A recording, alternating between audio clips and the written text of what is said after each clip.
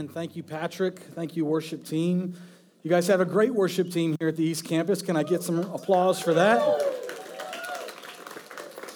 My name is Ryan Ritchie. I'm very excited to be here with you today. This is kind of the day or one of 2 days across America where all sorts of youth pastors and associate pastors and understudies get the opportunity to fill the pulpit on holiday weekends so that our pastors can take some time off with their family. And so I'm very blessed to be here with you. Carly and I spend most of our days at the Oviedo campus. I'm the worship associate there, and maybe you have seen me as the singer dude. Well, that's me. And we're excited to be here. This is kind of like a second home for us. So anytime we get to be here, we recognize faces, we know some stories and some families, and so we're happy to do that. Doug has become like a very close friend of mine and a close confidant on staff with me. Patrick and I have been worship buddies for a long time now, since back in the day, and so it feels like a second home, and I'm grateful to both of them for having the opportunity to be here and speak with you today. We're going to be reading from the book of Lamentations today, and so if you have your Bibles or your phones or whatever mobile device you're using, go ahead and pull that out, and let's look up Lamentations in chapter 3. This week we have the great joy of rolling over the calendar into a new year, and so I wanted to share this morning a message entitled, What's New? What's New? And so if you have that open, let's go ahead and stand up and let's read Scripture together, the Word of God from Lamentations in chapter 3. Starting in verse 21, it says this. It says, "But this I call to mind, and therefore I have hope. The steadfast love of the Lord never ceases." Can I get an amen? His mercies never come to an end. They are new every morning. Great is thy faithfulness.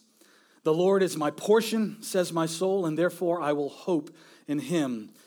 The Lord is good to those who wait for him and to the soul who seeks him. God, we thank you so much for your word this morning and what it means to us. We thank you for your great faithfulness to us. And God, we ask you to speak to us today. Remind us of your mercy. Transform us with your grace once again. And God, all across the country today, as there are understudies and associate pastors preaching the word just like me here, I pray that you would fill us up today to preach your word in a powerful way. Use us to the glory of your name. And it's in Jesus Christ's name we pray. Amen. Amen. So what's new? What's new? What's going on? Somebody tell me. How's it going? How was Christmas? Was it great? Some of you guys have new toys, right? Some of you guys have new things. What's something you got for Christmas? A knife block? That's new. That's useful. Anybody else? A Bluetooth car radio, also very useful. Yes. So nobody wants to ask me? What's new? Yeah, what's new with us? Well, for Christmas, my wife Carly and I, who just celebrated our 7th wedding anniversary, got our 4th child for Christmas. And so you can do the math on that and go to your knees right now and thank the Lord above that you live where you live and not where we live with 4 kids under the age of 6. And they're all boys and they're all wonderful. They're sitting right here and they're going to be making a bunch of noise. And so this morning what I thought I would do, since I don't have a Facebook page, was annoy you with pictures and stories about my kids and my family, right? So that's what we're going to do today, okay? So let's just put that first picture up of all 4 of them. This is one that Carly took. And so there's the crew, and then you can't really read the shirt. It says new to the crew. And so new, that's what's new right there. That little guy, he's new. God's been doing all sorts of new things in our family. And so go to the next one. I'm just going to share a story and a picture about each of our kids. This is our second born son. His name is Nolan. Nolan, wave your hand, Nolan. No, he's not going to wave his hand. Okay, good. Nolan was born on New Year's Eve, 2014, New Year's Eve. And as I was telling this story and kind of talking to Pastor Doug about what I was going to share this morning, he said, well, I have a son that was born on New Year's Eve. Maybe he's told you that story, but James was born on New Year's Eve. Is that right? He was born on New Year's Eve about 10 minutes to midnight, and ours was born 3 minutes to midnight, so we beat him, right? So we won. And that's the funny story about how that all went down. He was actually due on Christmas Eve, and so I had bought this kind of December necklace and thing I was going to give to Carly afterward as just kind of a present to make her feel better about herself and kind of a crummy time there. But it had a December birthstone in it, and then as he went later and later, and he wasn't here, I was getting a little nervous about my December birthstone, and we actually got to New Year's Eve, and we were going to go in to try and schedule an induction, and they said, well, it's a holiday, so your doctor doesn't really they want to schedule an elective induction on a holiday. And I was like, no, we're here. We're in. And so one of the nurses gave a little wink to Carly and was like, if you tell them that you're nervous, or you're feeling a little weird, or maybe something hurts, like they'll go ahead and get you in. And so we kind of did that. We showed up. We're like, all right, we're nervous. We want to get us in. And so we did, and we had the induction. And the way that works, if you've never had one, is it's a little drip that they give you, a little drug called Pitocin. And so with her, they were like, since this is your first induction, we're going to start you out on something that's like a low dosage, something very small, like maybe half of what we usually start out. And I was like, no, go, push it. And so there was a little plus sign on the little box where they were the little drip, and I kept hitting the plus sign the entire time, like, move it along, I've got this thing. And so it went about, it was actually not a very long labor at all, and so it got down to the time, it's about 10 minutes to midnight, and I'm like, praying to the Lord, make this a quick one, let's go, here we go. And Carly, you got 10 minutes left, all right, let's push it. All the nurses were in the room with a big basket, they were ready to adorn him, the first baby of the new year, and I was like, get out, okay? And it worked. He was there 3 minutes to midnight because I was watching that clock, okay? They actually checked him into the hospital at 12:05, admitted him, and they said that was his birthday. I was like, no, we need to change that right now, okay? I was here. I saw it. But that was him. That was Nolan on New Year's Eve. And every time we come to a New Year's Eve, a new year, it just kind of reminds me of a God that does new things. We have a God who's in the business of doing new things, and the calendar is a reminder of that. In Isaiah, it says this, it says, remember not the former things, nor consider the things of old. For behold, I do a new thing, and now it springs forth. Do you perceive it? In Revelation, John writes, and he who was seated on the throne said, behold, I am making all things new. The God who made everything brand new is constantly remaking everything brand new. So what are some of those new things? As we can kind of go back to our passage in Lamentations, I want us to kind of peer at what are some of those new things. And the first two things on your list there that I want us to write down is that he gives us new mercies for new sorrows. He gives us new mercies for new sorrows. And so as we looked in verse 21, the very first word we see there is what? But. Thank you. Somebody said that. Somebody small. I had a professor in college that said, anytime you see a but, check your butt, which just means to kind of look back. And so as we look back through Lamentations and get the understanding of what is going on here, this is a very little book in the Old Testament, and it was written by the prophet Jeremiah in response to the destruction of Jerusalem by the Babylonians, and it tells a horrible picture of destruction. It tells the picture of a loss of life and starvation. It's really a very miserable story that's painted here in the book of Lamentations. But right here in the middle of the book, he gives us a but. He gives us a but, and we can move forward with some of the sweetest words that God gives us about himself. You know, this book of Lamentations is actually a part of Orthodox Jewish tradition. The tradition holds that the city of Jerusalem was actually ransacked and burned to the ground on August 14th. And so every year, Orthodox Jews on August 14th will read the entire book of Lamentations aloud in its original Hebrew language. That's just something they do to remember the destruction. It's a beautiful book of poetry. Every verse in each chapter is an acrostic of the Hebrew language. And so it will start with the first letter of the Hebrew language, one verse, and the next verse will start with the next letter of the Hebrew language. It's very, very beautiful. But in its beauty, it doesn't lose the passion that Jeremiah is crying out of the destruction and devastation of what is happening. But he says, but I call to mind that I have hope, that the steadfast love of the Lord never ceases, his mercies never come to an end. And then he says this beautiful line, they are new every morning. They are new every morning. There's another but in Scripture that we can kind of call to mind. Whenever I read this, I think of that. I think of Ephesians chapter 2, where really Paul writes of our destruction, of our devastation, of our inner just horror. He talks about, he starts in verse 1 of chapter 2 in Ephesians, he says, and you were dead in your trespasses and sins, in which you once walked, following the course of the world, following the prince of the power of the air, the spirit that is worked in the sons of disobedience, among whom all once lived in the passions of our flesh. We all did. carrying out the desires of the body and of the mind, and were by nature children of wrath like the rest of mankind. That's our lament.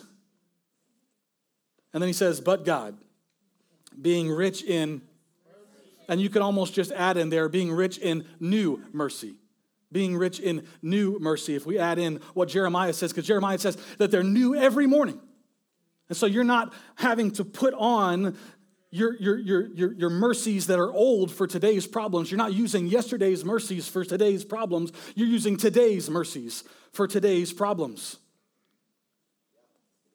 So we got to look a little bit about what God's mercy is. And I think when we look at what God's mercy is, if you're a believer in Christ, you've come to the understanding of his eternal grace and mercy. We have that understanding, right? If we were to define grace, we define grace as receiving a gift that you don't deserve. We sort of understand that definition of grace. And when we define mercy as not receiving a punishment that you do deserve.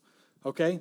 And that's really what we define mercy as. And in the eternal sense, as a believer, as a Christian, we kind of understand that we've all received the grace of salvation, the gift of Jesus Christ, that he came and he died on the cross to save us from our sins. That's a gift that we don't deserve. And he took the cross, which is the punishment we do deserve. We understand the eternal sense of grace and mercy. But what Jeremiah is trying to get us to understand here is there is a daily sense of grace and mercy that is given to you new every morning.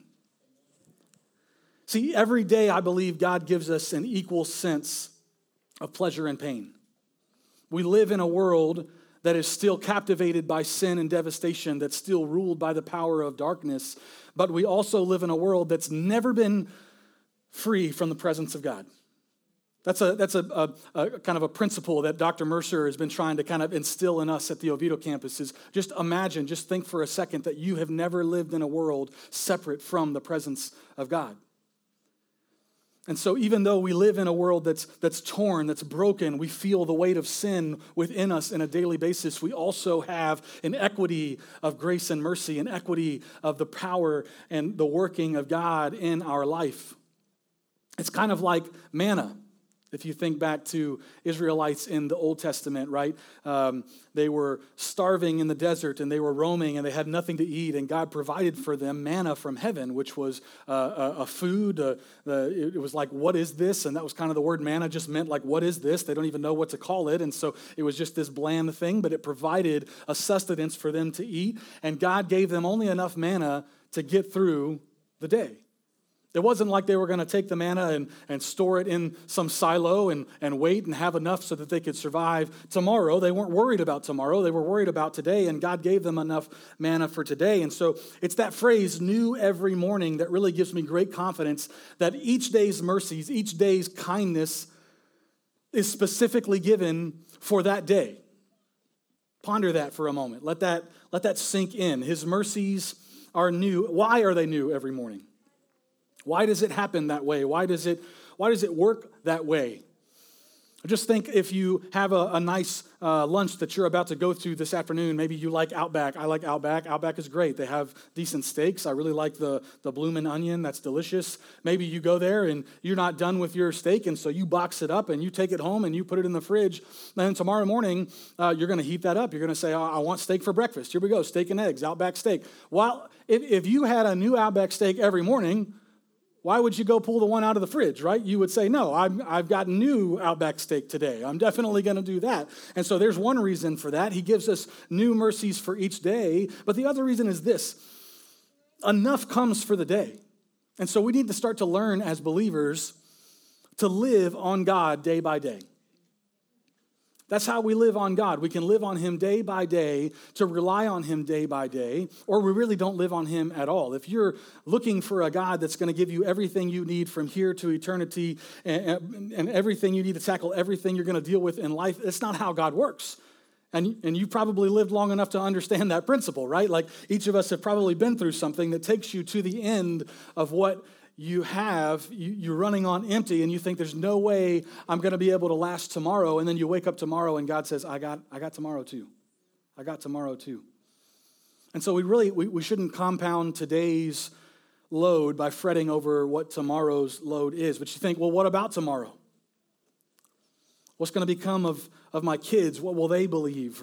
Or will they forsake the righteousness that I believe in? What about my health? What about their health? Will I go blind, deaf? Will I lose memory? Who's going to take care of me? What's going to become of our marriages? What's going to become of this church? What about tomorrow? What about Wednesday? What about next Sunday? Will God continue to bring people? Will we grow? Will we have a new campus? Will we be able to do all of the missions that he has in store for us? Are we going to be able to love God and love people? Are we going to stand up for his righteousness? What about tomorrow? Well, tomorrow's mercies are good for tomorrow. Tomorrow's mercies are good for tomorrow. And that kind of brings us to the new sorrows that we deal with. The book is called Lamentations. Lamentations, lamentations, okay? It's a book of laments. Get the picture? Which means, the word lament means to mourn or to passionately cry out in sorrow. There's some problems going on here that Jeremiah is writing about. Actually, the title of the word in Hebrew comes from the word ekna, and ekna means just how or why. It's just kind of a question. And if you look at the first verse in Lamentations in chapter 1, verse 1, it says, "How lonely sits the city that was once full of people." If you look at chapter 2 and verse 1, chapter 2 and verse 1 says, "How the Lord is in anger, and he has set his anger against the daughter of Zion." Right? Chapter 4, verse 1, it says, "How the gold has grown dim." You get the picture. There's some things going on, and we don't understand how they're happening, but they have. And so a common theme in Old Testament scripture is for the title of the book to either be titled who wrote it, or really what the first word or what the first theme is in the book. And so that word how becomes the title of the book. Lamentations. How things have gone so wrong. Jeremiah is known as the weeping prophet for a reason. He's crying out. His prophecy was all about trying to help the city of Jerusalem understand all of what they were doing wrong and repent and turn from their wicked ways so that they would not see the judgment of God. And then once they did see the judgment of God, and he didn't go into this version of "I told you so," he basically was trying to give them a way out. A way to understand how to deal with the trials of life, how to still lean on God even through what you're going through, and still God's people don't listen. And so he's the weeping prophet because he's crying out in lament about what his city is going through. We have another book that has many laments in it. It's called the Book of Psalms, which Psalms actually means the book of praise. And it's kind of ironic that the book of praise has more than 70% of its psalms filled with laments. That's what most of them are. The book of praise is mostly filled with laments. And so I think what the author of Psalms is trying to get you to realize is it's okay to cry out how and why.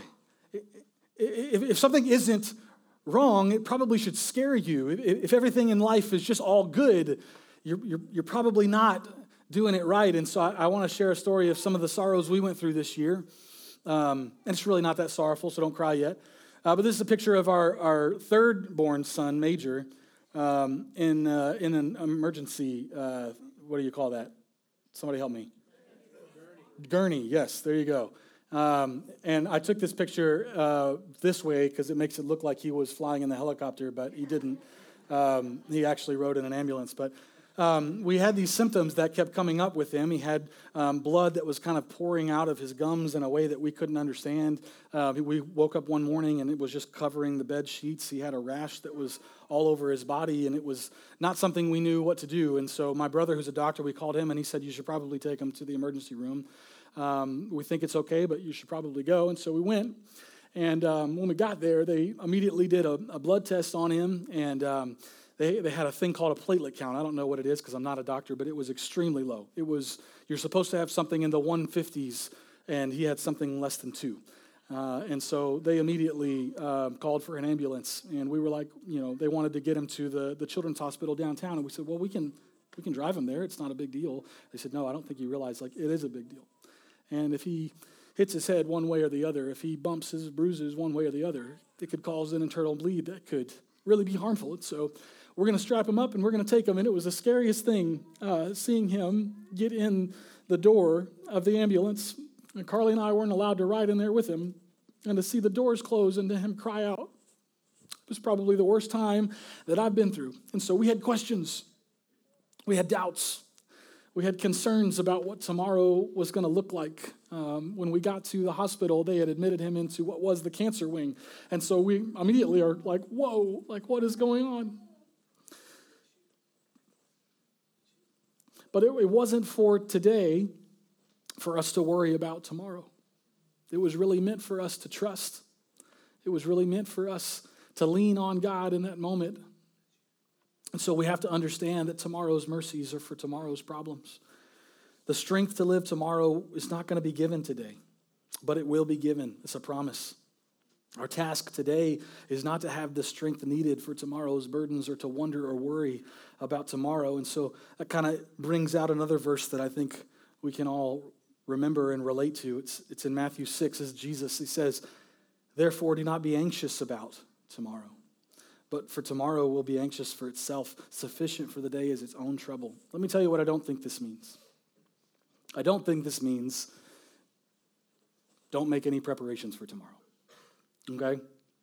Any farmer will tell you that the thought of tomorrow's empty silos should cause you to plant everything you need and sow your field for the crop that you need for tomorrow and for the coming months. And so almost everything that's worth doing in life requires some forethought, some planning and preparation. Even Jesus said, "Which of you desiring to build a tower does not first sit down and count the cost whether you have enough to complete it?" And so the point of Matthew 6:34 here is not don't make wise preparations. The point is don't bring the troubles of uncertainty of carrying out those preparations into today. Enough trouble is given for each day. And so God gives us the mercy not to deal with tomorrow's problems. We're not sitting in that cancer wing of the hospital having to figure out every single thing. We take it a moment at a time with the mercy that God gives us for that moment. We take it a day at a time with the mercy that God gives us for that day. He's very, very fine. The treatment that they gave him worked beautifully. We've been going back for checkups, and everything seems to be trending in an absolutely positive direction. They hope it's not something that's lifelong, so I just wanted to leave you with that. But for us, that was a miracle-working thing. That when if you were to talk to us there, it seemed like it was horrible. And I remember being on the phone with Pastor, kind of crying about what we're going through. But just days later, God worked something in our life that we can just credit to Him as dealing with our life in His merciful and wonderful ways. The illustration here that I want to use also, I'm part of the worship team at Oviedo, and I know Patrick is a part of this worship team, leads this team, and each week, him and I put together worship services. And we could sit there each week and try to piece together every little thing and start to kind of worry about some of those details. And there's preparations that need to be made to make a church service go on, to glorify His name. We want to be prepared. We want to be ready. But if we start to cross over into, well, who's going to show up? Well, what is God going to do? Well, I wonder if this is going to work. Is this going to be good enough? Are we going to have enough people? Are we going to have a big enough offering? If we start to kind of peer into every single little question and worry about it, well, that's not giving God the credit for what God's about to do, right? That's trying to fill in the blanks on our own. That kind of crosses over from dealing with today's sufficient burden, which is preparation, and begins to worry about tomorrow's problem, which is how it's going to be received. It's really a dangerous concept for us to kind of teeter on, because today's mercies are given for today's burdens, not tomorrow's. I want to talk about a story of Cassie Bernall. Anybody heard that name, Cassie Bernall?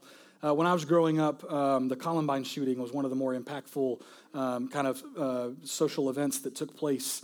And it was really, for me, one of the first times that mass shooting ever entered real life. I was kind of late middle school, early high school, or something like that, and so it became a very real circumstance. And out of the middle of that tragedy, a mass shooting at a high school, the story of this young woman kind of surfaced to light. And if you don't know the story, I'm going to share just a little bit of it, but she's in a library with several other folks, and these gunmen are circling the campus, firing in all directions. They come into this library, and as the story goes, they're kind of pranking with the individuals there in the library. They've got these guns, and they're playing like peekaboo with their guns, and they're just joking with them and toying with them in a large way. And most of the people that were there had kind of run and fled, except for this one young lady who just kind of stayed where she was, reading what was in her hands, which was the Word of God. And so seeing that she was holding the Bible, a gunman took his gun and held it up to her head and asked her, "Do you believe in God?" So I want to stop right here and ask you, how do you feel? Are you putting yourself in her place? Are you asking yourself the question, what would I have said? Would I have said yes? Would I have stood up for what I believed in the face of certain danger? And I want you to know that what I'm trying to tell you this morning is you don't need to know the answer to that question. You don't need to fill that blank in. That's not what your today is about. What God calls you to is not to have the power to do what Cassie did necessarily, which what she did was say absolutely, and she gave her life up. But God's not calling you to do what she did. He's asking you to trust him that when the time comes, he'll give you what you need to do what you can do. So don't be anxious about tomorrow. The troubles and the mercies are appointed day by day.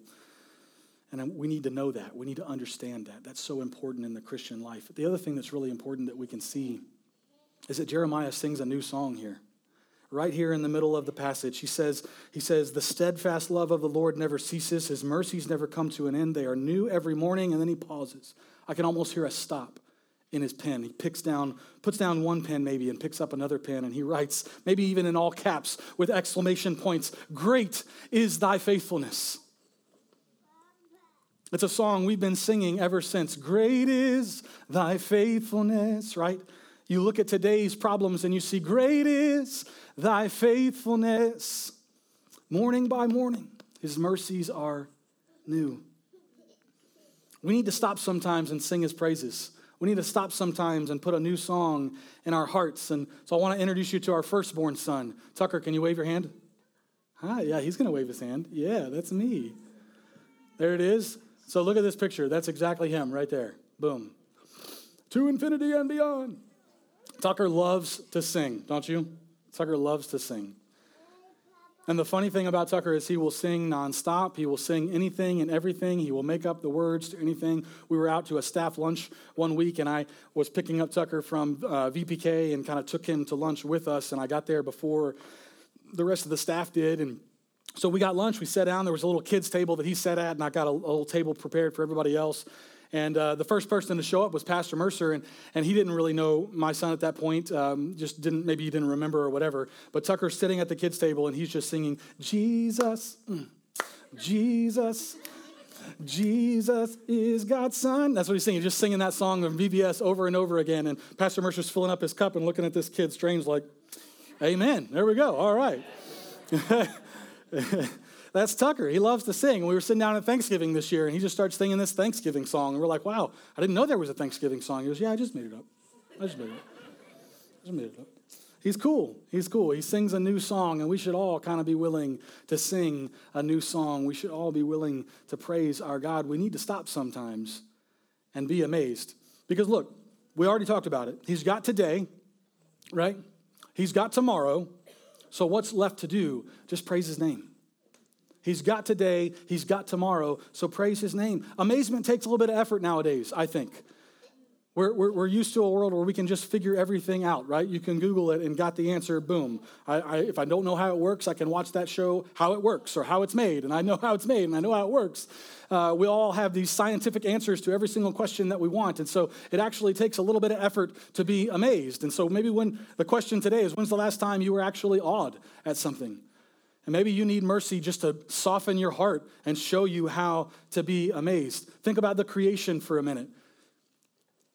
One of the biggest questions in Christianity is, how did God make the world, right? Like, that's number one. If you're sharing your faith with people, one of the very first things you're going to go to is, yeah, well, what about evolution, right? Well, what about the Big Bang? What about this or that? And you could go to Scripture and you could read all of it, but it's not going to answer all the questions for you. It's not going to give you the exact scientific or right answer for every single question you might come up with, but that's not the point. God didn't put it in Scripture so that we would know every single answer exactly how it was done, because we wouldn't understand it or comprehend it anyway. The point is, it's amazing, right? Be amazed. Stop trying to answer the questions and just be amazed. It's like that song, Mary Did You Know? We all try to say, well, Mary did know. Okay, well, maybe, but it was still pretty amazing, wasn't it? Like the whole birth thing, the whole Holy Spirit thing, the whole wise men thing, the fact that Jesus, the Savior of the world, the God that has been there since the beginning of time, came down into, think about this, what is the most innocent creature in all of creation? It's amazing. It's amazing. And so when's the last time you've been amazed? When's the last time you have sung a new song of praise? And we should sing a new song because he gives us new life. And that's the last thing I want us to look at today. We've talked about new mercies. We talked about new mercies for new sorrows. We've talked about singing a new song. And now I want to talk about a new life. And so let's look there at verse 24 before we close. Verse 24, it says, the Lord is my portion. Say portion. The Lord is my portion, says my soul. Therefore I will hope in him. Portion. We're used to hearing this word portion in Scripture, and I don't know that we all really understand it, okay? So I want to point out a few Psalms and give us a quick definition of the word portion, okay? This is from Psalm 16. It says, Lord, you are my portion and my cup of blessing. You hold my future, okay? Portion, future. Psalm 105 says, I will give you the land of Canaan to you as your inherited portion. Inherited portion, land, portion. Portion is really a real estate term in Scripture. That's kind of what it is. It's meant as this is your portion. This is the section of land that I give to you. This is the future, right? Because land is kind of like an inheritance. This is the future I give to you. And so that's really what he's saying. So now, okay, we have real estate, we have land, we have future. Now think about where the Israelites are at this time, right? We talked about lamentations. Okay, and if we look at the rest of the book, what is Jeremiah saying here in the middle? Okay, destruction, exile, loss of life, portion. He's changing the narrative, y'all. He's trying to get us to understand it's not about land anymore. No matter where you are, you may be taken to the far reaches of the earth. You may not have what you thought you would have. This may not work out the way that you thought it would work out. But your portion is secure.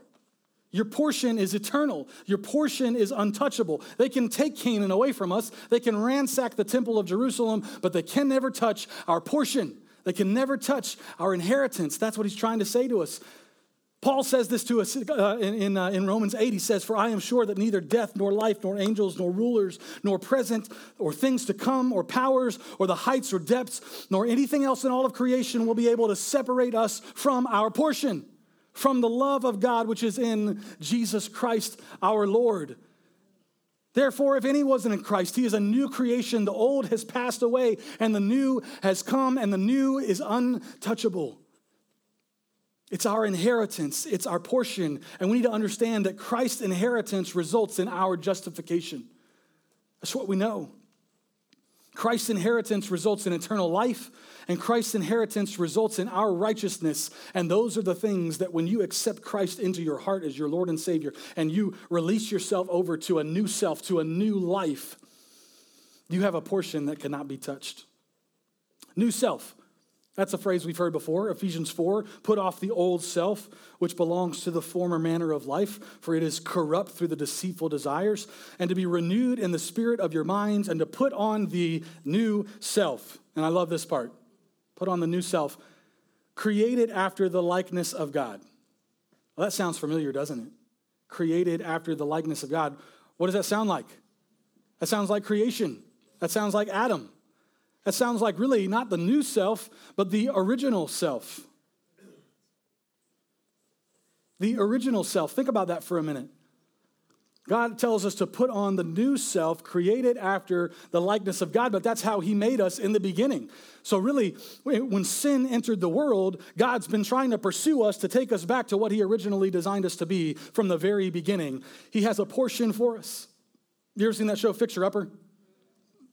What's the tagline of Fixer Upper, right? We take the worst house in the best neighborhood and make it our client's dream home. Like that's what they say. It's about renovation. The whole show is about renovation. And so they find the dustiest, dirtiest old thing, and they put a new slab of paint on it. They rip off something that's old, and miraculously they find pine floors that they don't have to do anything with, and shiplap on the wall, and they can just put new paint on it and oil it up. And look, wait, it's brand new. That's about renovation. But in Psalms, David says he restores my soul.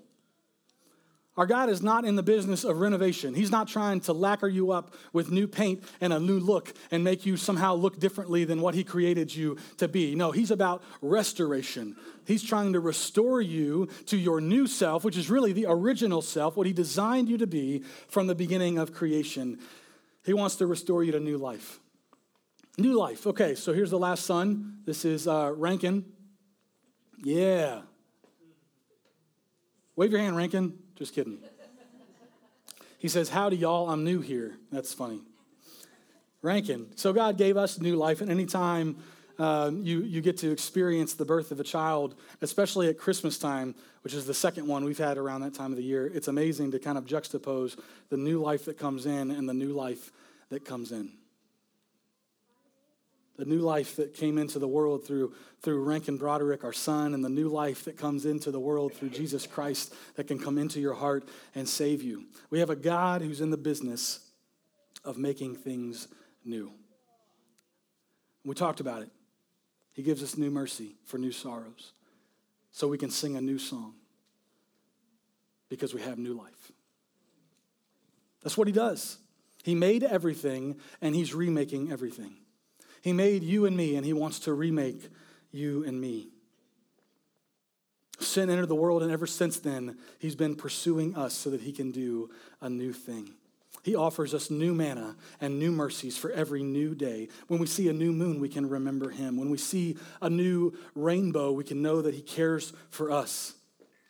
2,000 years ago, he started a New Testament with a new Adam, a new Moses who broke new bread and poured out new wine to give us a new covenant. And before his work is done, he's going to usher in a new heaven and a new earth because, behold, I make all things new. That's what he says. He made a new way to new life, and he wants a new relationship with every one of his children. He wants a new you this new year. And so I want you to think about that. I want to go back to that picture of Nolan. Can you throw Nolan up there on the screen?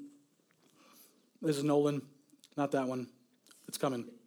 There he is in his cute little jacket. Hey, Nolan.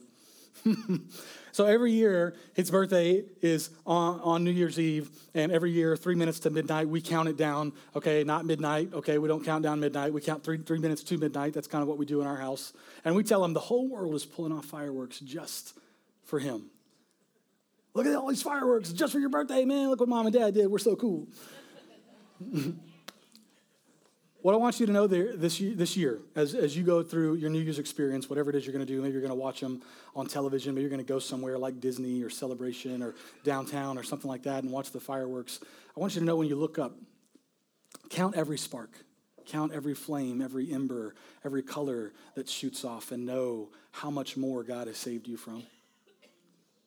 Know how much more his mercies are new each and every day from now to eternity. You might think to yourself, well, what do I need God's mercies for this year? And I want that to be a serious question. What do I need God's mercies for this year? Well, maybe you need awe-inspiring mercies. Maybe you need to be inspired again. Maybe you need to be amazed again. Maybe you need strengthening mercies for what you're going through today. Maybe you need hope-giving mercies. Maybe you need transforming mercies. You're in this room and you might say, I've never had my life transformed by the saving power of Jesus Christ. And so in this room, just a few minutes, we're going to give you a chance to accept his transforming mercies. Maybe you need provision-making mercies and you would pray and cry out to God, God, I need you to provide for me this year. Maybe you need glory-revealing mercies just to be able to see the wonder and power and majesty of Jesus Christ. And maybe if none of those work, each of us could use a little bit of courage-giving mercies to be able to take the good news that he's placed in your heart and share it with everyone that you know. And so I want us to bow our heads and close our eyes this morning. I want to pray for you that you would accept God's mercies anew and afresh into your life and into your heart. God, we thank you for how your word touches us, for how it moves us and transforms us.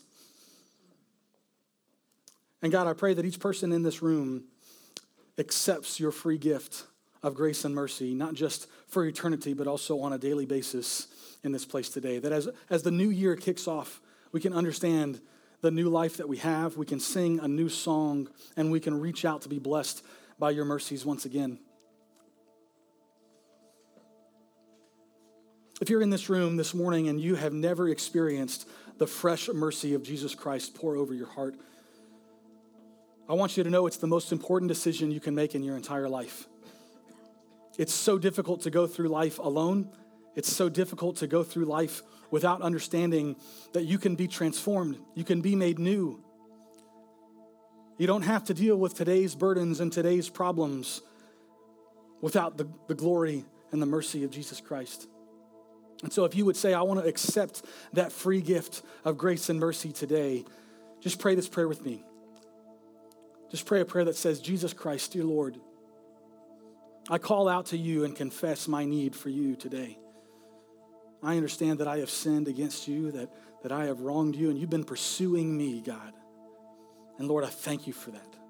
And so today, for the very first time, I reach out and I want to say yes. I want to accept that gift of grace and mercy in my life today. I want you to make me a new self. I want you to give me new life for the very first time.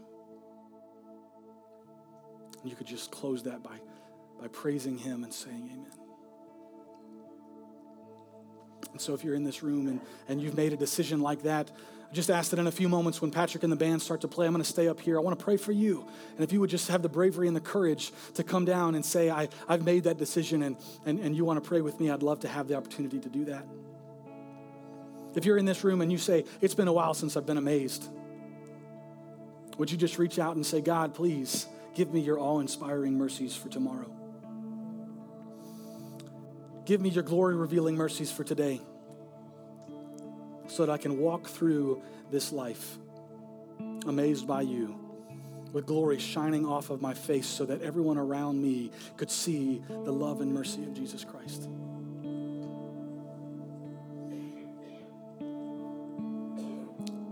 It's a gift that all of us get to exercise daily. And so as we stand and we praise God one more time this morning, let's remember his new mercies, his new thing that he wants to do in our life. Would you stand to your feet? And if you have a decision you want to make, if you want some prayer, this altar is open. These steps are open to pray and reach out and ask God to bring his mercies anew into your heart as we sing.